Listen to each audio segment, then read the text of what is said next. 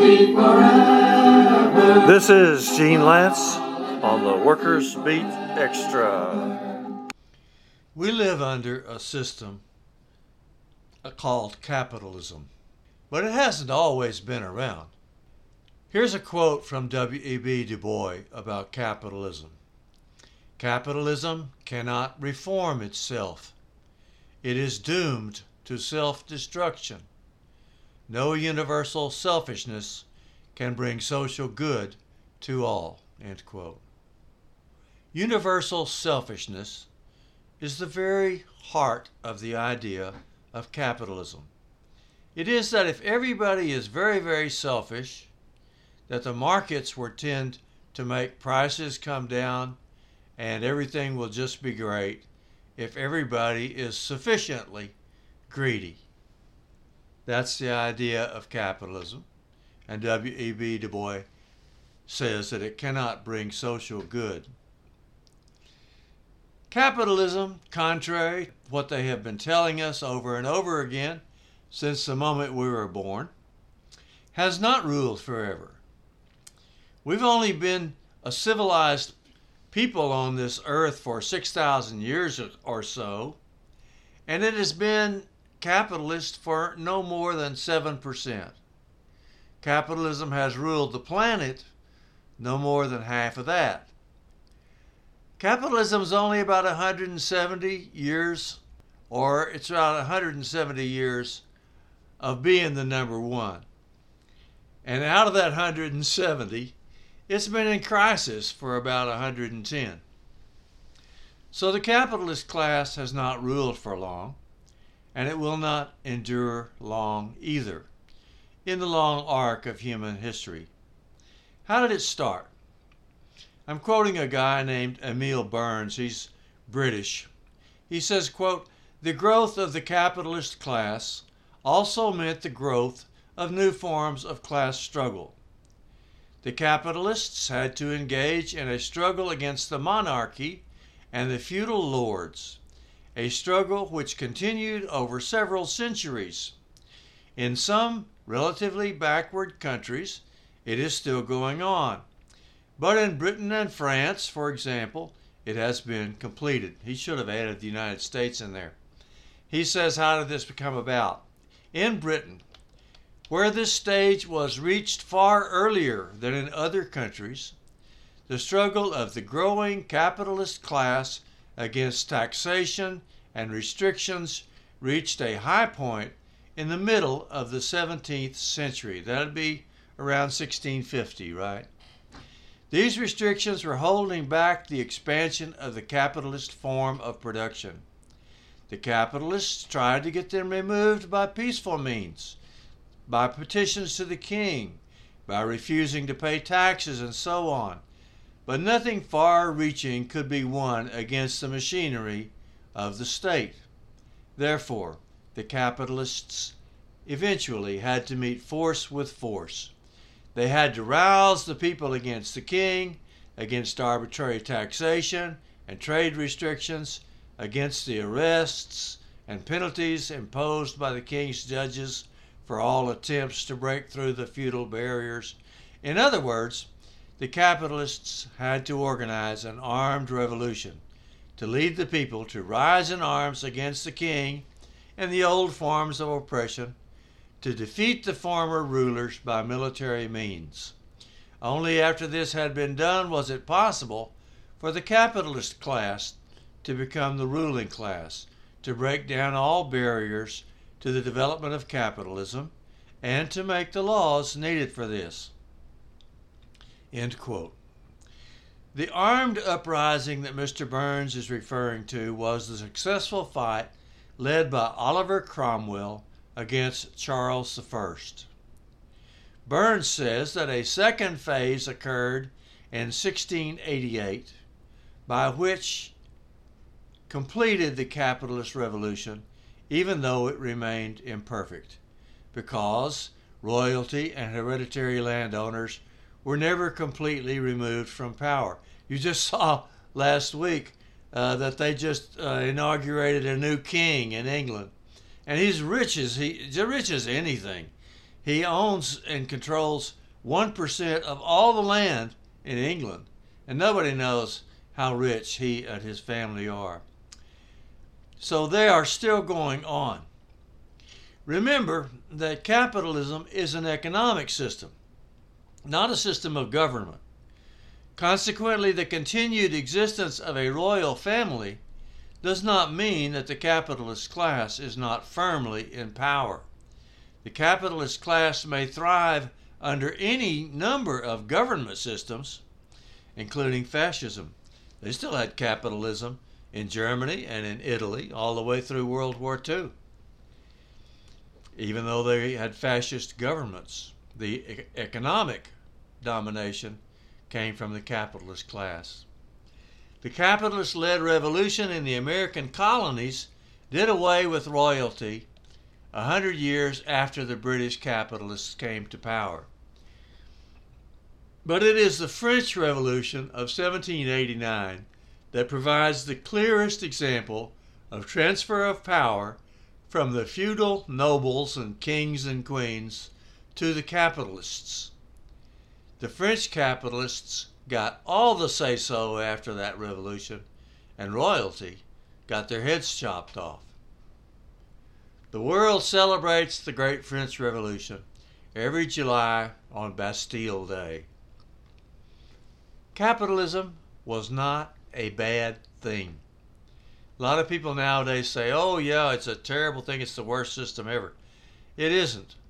It's much better than what it replaced. We've always struggled against the capitalist class, but we acknowledge that capitalism was a considerable advance over the feudalism it replaced. Capitalism freed the serfs. It raised production and trade to levels that would not have been possible under the personal rule of petty kings and nobles. It drove down prices. It allowed for and encouraged technical advances. And because the capitalists required good workers, they raised education levels in the general population. So capitalism was a very good thing when it was come up with. Because it could outproduce all the other economic systems, it spread rapidly and took over this place and then that, one way or another, throughout the world. England was the first great capitalist power, and it soon ruled much of the world. By the beginning of the 20th century, virtually every nation fell under the rule of the capitalist class. Nations that were unlucky enough to lack their own strong capitalist class became colonies for the nations that did have a strong capitalist class. Having expanded throughout the planet and having no other planets to conquer, the capitalist class then fell into a long-term general crisis. This was around the beginning of the 20th century. The only way that one group of capitalists could expand was at the expense of the others.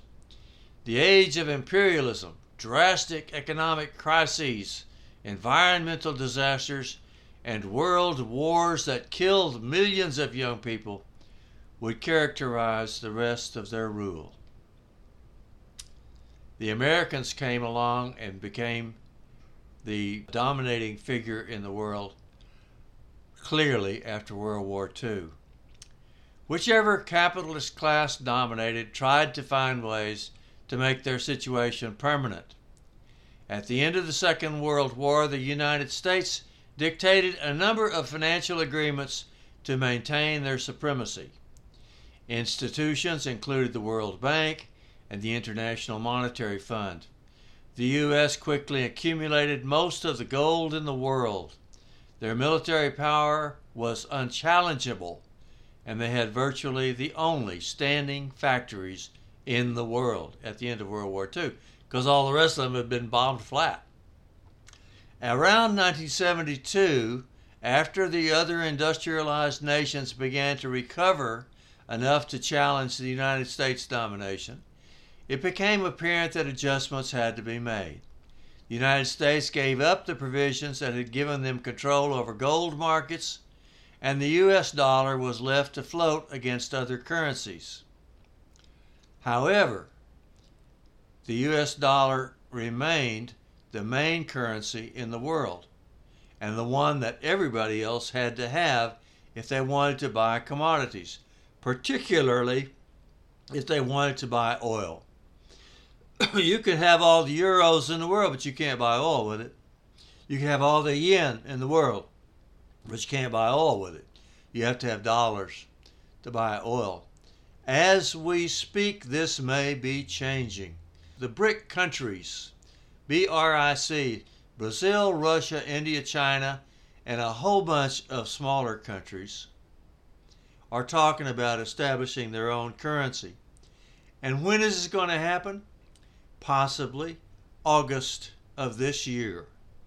I just saw this today on the Telesur news account that the countries that are not part of the United States and not part of NATO are thinking about coming up with their own currency. If they did, it would be a gigantic change from the way things are now. Because, for one thing, the United States can borrow all the money it wants to and just print money to pay it back, because they all have to have dollars and they all want dollars.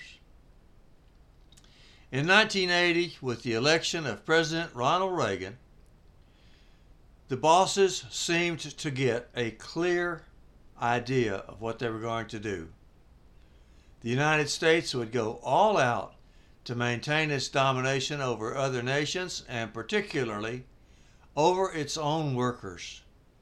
Union busting and military aggression became common, but they provided only a temporary and localized relief to the general crisis that had begun at the beginning of the 20th century.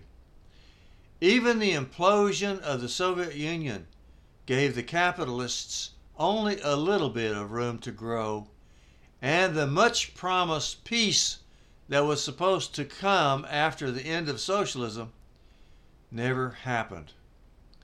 The Reagan policies continued and continue to this day. They are still being very, very hard on working people, not just in America, but all over the world, because the problems that the bosses were having have gone on and will continue to go on, because they have already taken over the whole earth.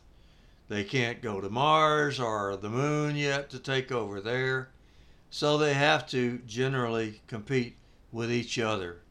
Right now, the main competition is between the United States and China, but all of the countries that practice this same form of economic rule are in competition with each other, and it's a race to the bottom for all of them.